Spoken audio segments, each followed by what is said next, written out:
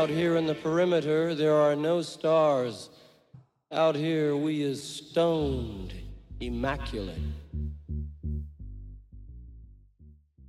Indeed, that is such a true story. Hello, this is David Eastaugh. This is the C86 show, once again bringing the finest in indie pop. And yes, I've just been going through some archives of old interviews that have been, and I thought, well, I'll just should just put them in a sort of a nice and easy to digest segment, really, for your enjoyment. If you're so interested in this particular, or any of these particular bands, interviews, artists, etc. And this is one that I did with the drummer from the Bodines, the one and only John Rowland. So this is it. This is the interview, and I hope you enjoy it. The Bodines, one of the best bands of the 80s. And this is the beginning where I began by asking about the formation of the band, and also the fact that John wasn't the original drummer. No, he came into the band a bit later. But anyway, all will be explained, I'm sure. Yeah, I grew up in Glossop. And I've been in bands with Mick from the Bodines before the Bodines, and I was originally from Manchester, but I'd moved to Glossop when I was a kid.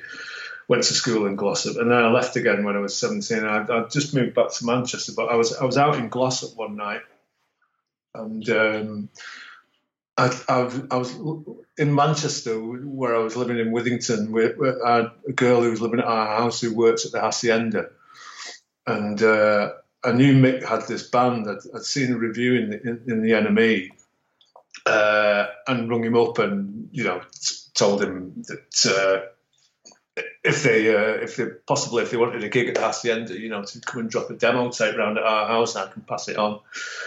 So that happened, and then I was out in Glossop one night, and I saw Paul, and Paul said that they were looking for a drummer and asked if I'd join. So that was just they recorded the first single at that point, then mixed it. So yeah. Yes, because the first single was a 7-inch, which was titled "God Bless," and this out on Creation Records. Have I got my? Yeah. So with that, because obviously getting on Creation Records, I mean, I know that they it probably wasn't huge in the early days. In fact, it probably definitely wasn't. But then, yes, it did, because most bands struggle to get on the label. So obviously the Bodines had done something kind of magical or mystical to get there. Well, I think what had happened, they recorded this demo, again, before I joined, and they'd sent one to a guy who ran a fanzine, Hungry Beat, and he passed on the demo to McGee, and McGee really liked it, and I think he went and saw him play at a gig somewhere, I'm not sure where, and they got signed, they'd only done 2 or 3 gigs at that point, and they had a record deal with Creation. Now, Creation at that time were, obviously, they weren't like a massive deal like they became later on with some of the other bands that they had, but they had the Jesus and Mary chain, so they were, they were a big thing at the time. There weren't that many bands on there, but it was pretty much kind of Mary chain driven, the label kind of ethos. Yes, and obviously because having sort of been obsessed with the indie scene and listened to John Peel and then sort of buying the NME on a Wednesday, I mean, I'm sort of looking back at it, I put it very much down to the years of sort of 83 to sort of 87, which is basically the lifespan of the Smiths, because they kind of, for me, were such a big band of the 80s, and the Bodines were obviously very much around there, and being from that area, you must have also picked up on things that were going on. Yeah, I mean, we wanted to be a factory band. We wanted to be on Factory, ideally. So we'd sent a demo to them and been turned down by them. But the papers were always trying to build the scene. I mean, that's what music papers do. And I'm sure there was one going on, but we didn't really feel kind of part of it. We kind of considered a Manchester band, but we lived in a little town, or the rest of them did, Glossop, which is about 15 miles outside of Manchester in Derbyshire. So we always felt a bit kind of out on a limb and not really kind of, attached to any scene. The creation would. They're all. Alan McGee used to try and get us to wear the kind of creation uniform, leather pants and things like that. And we just felt a bit kind of odd, really. We didn't consider ourselves to be attached to any scene. Yes. And what was it was kind of interesting seeing so many bands with that sort of particular sound. I mean, were there sort of albums or bands that you were listening to that was also the case with all these other people that from other different combos that were going around at the time? Because I just often wonder, what it was that sort of created a sound, and there was a production value at the time as well with this kind of, I suppose, the C86 and indie world from the 80s. Yeah, I don't know. There were quite a lot of bands. It was kind of like the birth of indie. I mean, indie at that point was, used to be an independent record label, and now it's come to kind of define some kind of, sound. I'm not entirely sure what, guitar driven, I suppose, but sorry, I've lost my train of thought. Sorry, what was the question again? Yeah, sort of I suppose what was the sort of music that you were listening to when you were growing up, and was that sort of the basis of what sort of inspired you to take up, obviously in your case the drums, but also that kind of production sound of independent music in the 80s? Sorry, yes, I think all the bands kind of liked. The Velvet Underground, we were heavily into those. I mean, we like the Beatles, and we were listening to a lot of rap and Prince and stuff like that as well. We had quite a broad taste in music. So yeah, I can remember we were on tour in Germany, and we only had days before iPods, and we had two tapes. We had one of them was Sly Stone, and the other one was The Temptations, and that's what we listened to all the way around Germany, in the tour bus. So we listened to all sorts, kind of, we weren't, strictly guitar music boys. Yes, and also at that time, and it's the other thing that sort of probably gets a little bit forgotten, there's that sort of the social and political landscape of the early 80s, because you obviously had, the Thatcher Tory government, you had, then the miners, and then you had an awful lot of stuff to do with Greenham Common, and there was a huge amount of unemployment and people being on the, job seekers allowance and that kind of, enterprise allowance, that's the thing, isn't it? I mean, was that also part of the kind of the makeup of the band? Because I know I spoke to a member of Big Flame, and I think they sort of formed the band mainly through unemployment and boredom, because there was not much else to do. So I just wondered if there was a bit of a scene like that was going on during that period. Well, I think that's the fact that you could get the job seekers allowance, and it kind of it gave people more time to work on, bands or whatever they were doing, and that isn't the case these days. They're trying to get you, they want you working, not fiddling around playing the guitar. So yeah, and obviously there was a lot of you had Thatcher at the time, and the miners' strike, as you say, and there's a lot of bands doing political stuff. Not people like Big Flame. We didn't really. We didn't put any political commentary in the music at all. Yeah.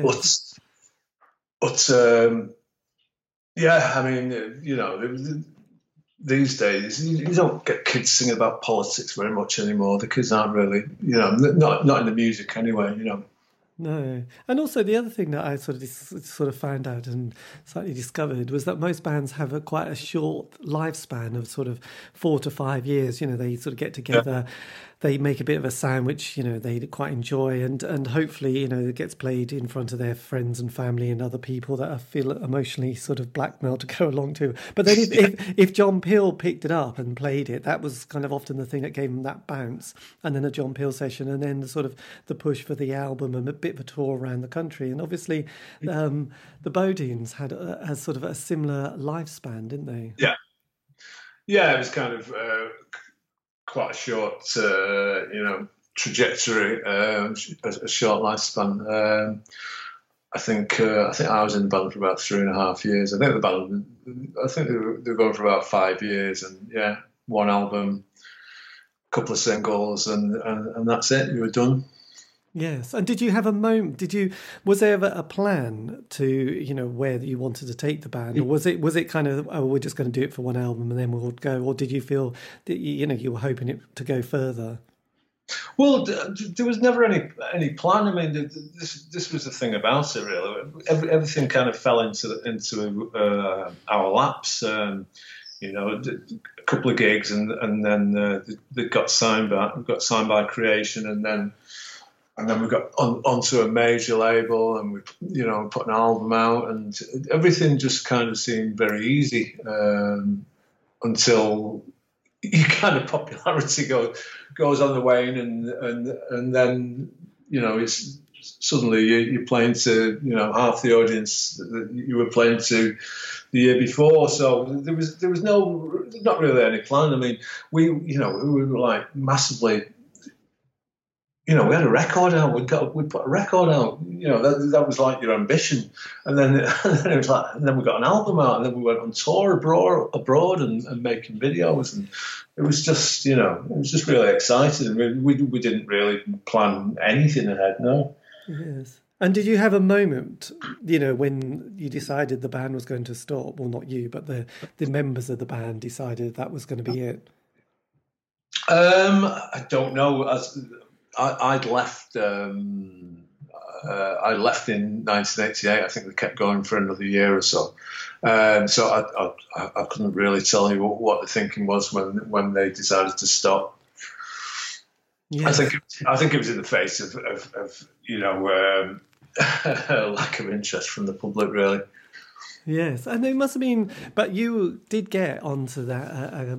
A track onto the famous NME cassette C86. So that must have been quite a moment, because obviously because it was put together by Neil Taylor and I think Roy Carr, who sadly passed away recently. And obviously that became one of their biggest selling cassettes. And then obviously it's been sort of brought out as a triple CD box set. So it must feel nice to have a track on that particular 22-track cassette.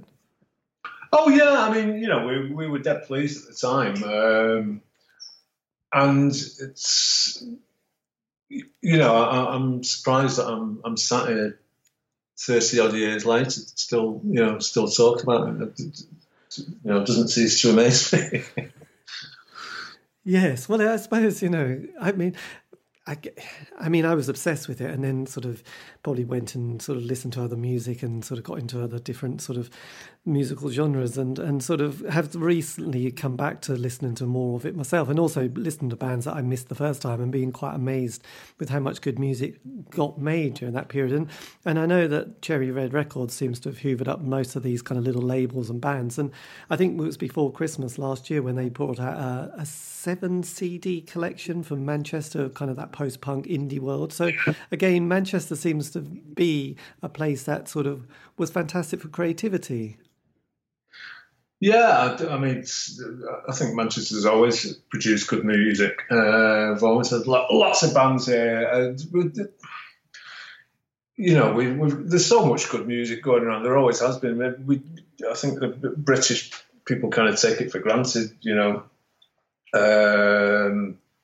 You go abroad, obviously, other places in Europe perhaps don't quite produce the same kind of quality of music or amount that we do. But yeah, I'm not entirely sure what that's down to. Yes. Well, it's interesting because being from Norwich in this area, we don't have such an amazing sort of history of exciting bands. I mean, we've got a few, but I'd hardly say that you'd want to invest in a 5 CD box set of the bands. I don't know. We had the Farmers Boys and the Higsons, and I think Serious Drinking. There you go. It's a start, isn't it? Agricultural music. It's so cool. But so what would you, because a few years ago, there was a compilation that came out with the Bodines, wasn't there? There was one on Cherry Red, and also Fire Station Records, who also bringing stuff out as well, which must be quite nice to see it. Or did Fire Station Records just bring out a single? Well, Fire Station, Uwe, who runs Fire Station, got in touch with me, just asking if we had anything hanging around and lying around that we hadn't released. And we had this demo that we'd done towards the end of the band's life with the great Stuart James, a friend of ours who passed away recently a couple of years ago.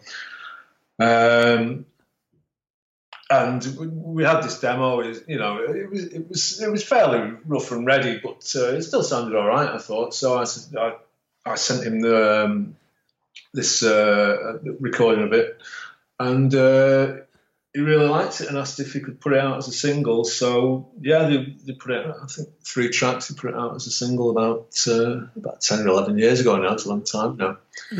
Yes, true, actually. And then obviously Cherry Red, who was so good at these things.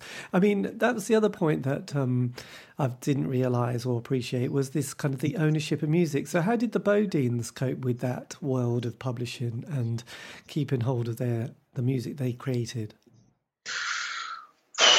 Well, we never had a publishing deal. We always, for some reason, I think our manager, Nathan, thought we would be better off hanging on to the rights to the songs ourselves. So, I had no idea what goes on with Cherry Red. They seem to be as you say, putting out a lot of these old bands' tracks, albums, whatever. And I honestly don't know where we stand with the rights for that. We've had a little bit of royalty money, not I stress a little bit, but yeah, I don't know. Maybe we should lawyer up. Well, it's interesting because I think most people get kind of occasionally a £60 check that they have to divide amongst 5 members and go, wow, that's amazing. Should we just give it to charity instead? And that's the end of that, really, because it just kind of makes people laugh at it. And obviously it's quite, for the fan like me, actually Cherry Red's been great because otherwise it all sort of just disappears. So I suppose, yes, it's a bit of a relief that it's kind of been somehow archived. And also, actually, the other thing is, did you keep in touch with the members of the Bodines? Because as a fan, you sometimes wonder how the dynamic and what happened to some of the characters. Yeah, well, Mick, Paul, and Tim all moved back to Glossop. I think after the band finished, they lived in different places, but everybody. It's weird, Glossop. Most people who grow up there, they can't wait to get out, and then as soon as they get married and have kids, they move back. So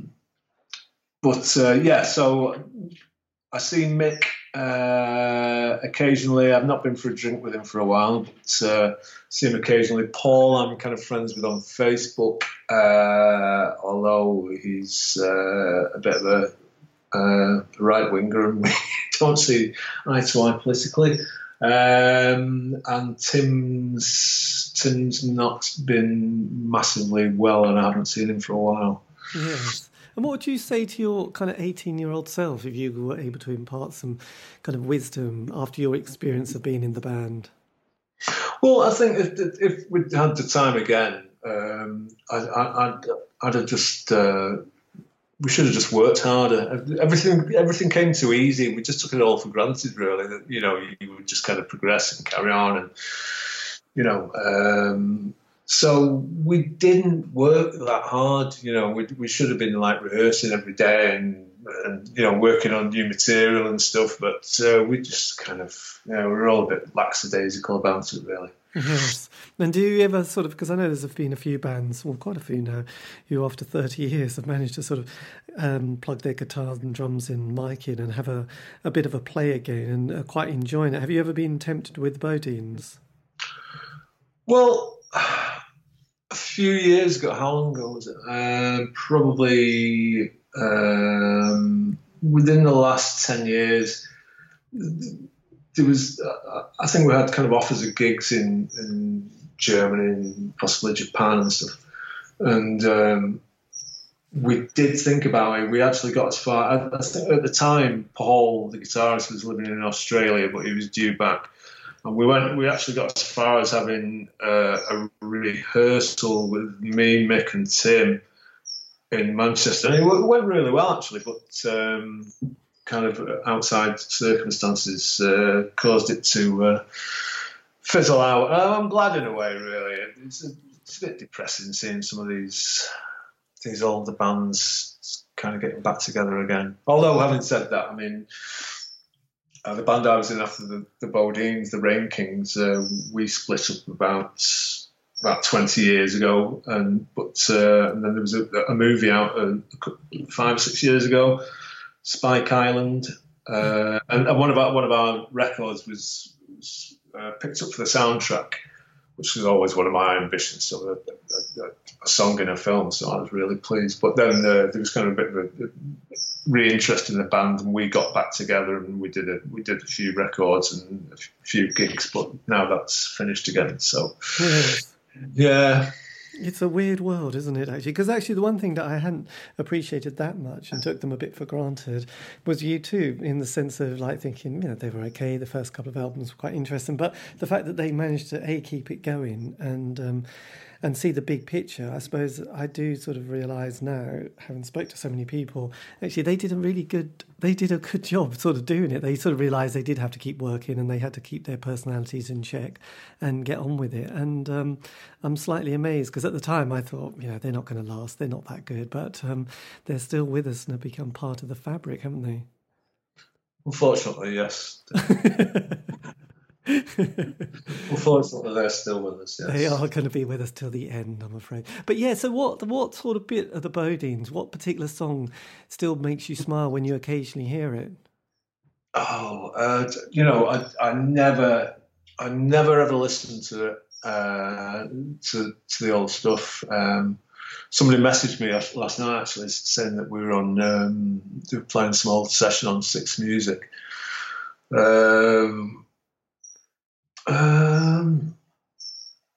Yeah, I mean, occasionally you'll hear Therese somewhere.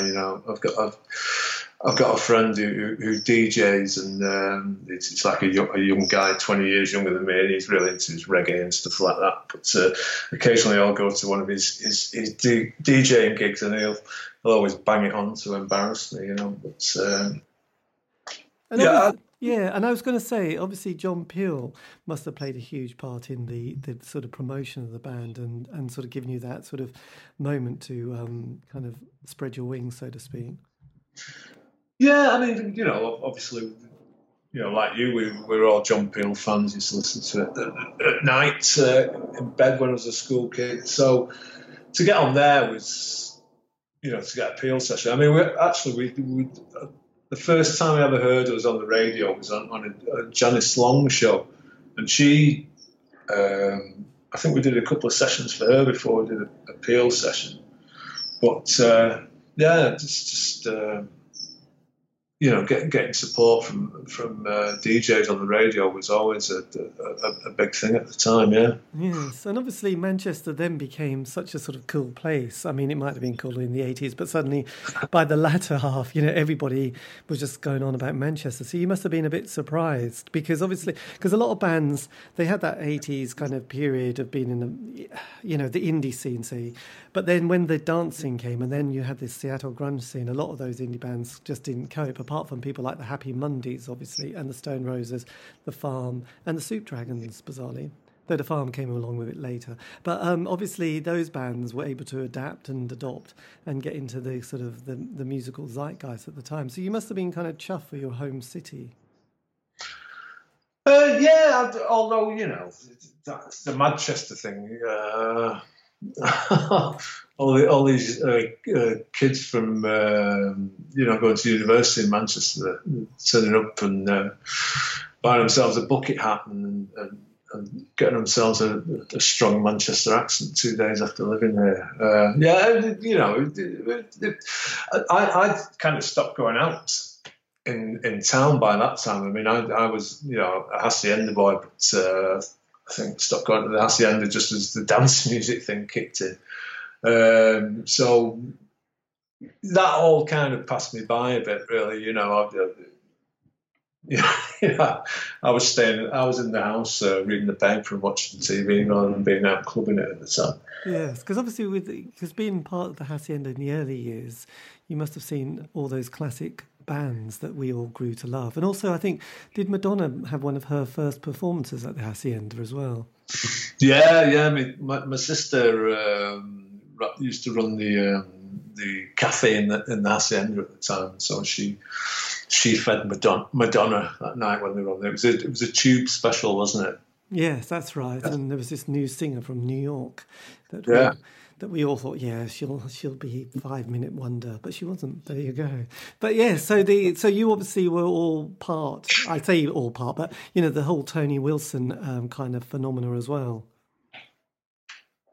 Well, I mean, you know, we always loved Factory, and as I said, we'd sent a demo to them. We really wanted to be on Factory, but they knocked us back. But yeah, I mean, you had a massive input in the town. That, you know, the Hacienda was so influential. It was getting, I mean, before the Hacienda, they had the Russell Club in Hume, where they used to put on, you know, all the best bands around at the time. You know, the American bands coming over and touring and playing there as well. So yeah, it was a massive influence on Manchester, and you know, a big leg up, putting us on the map kind of musically, and as a, you know, the nightclub centre of. Yes. Well, bizarrely, I think when Norwich, I mean, there's a couple of venues, and we've got one called the Waterfront, and I think they based it on the sort of the design of the Hacienda, or had the architect who did the Hacienda to come and sort of do this one at the in Norwich. So obviously it kind of spread. Everybody wanted a bit of the Hacienda, especially for their, I don't know, tourist information and student population, I think.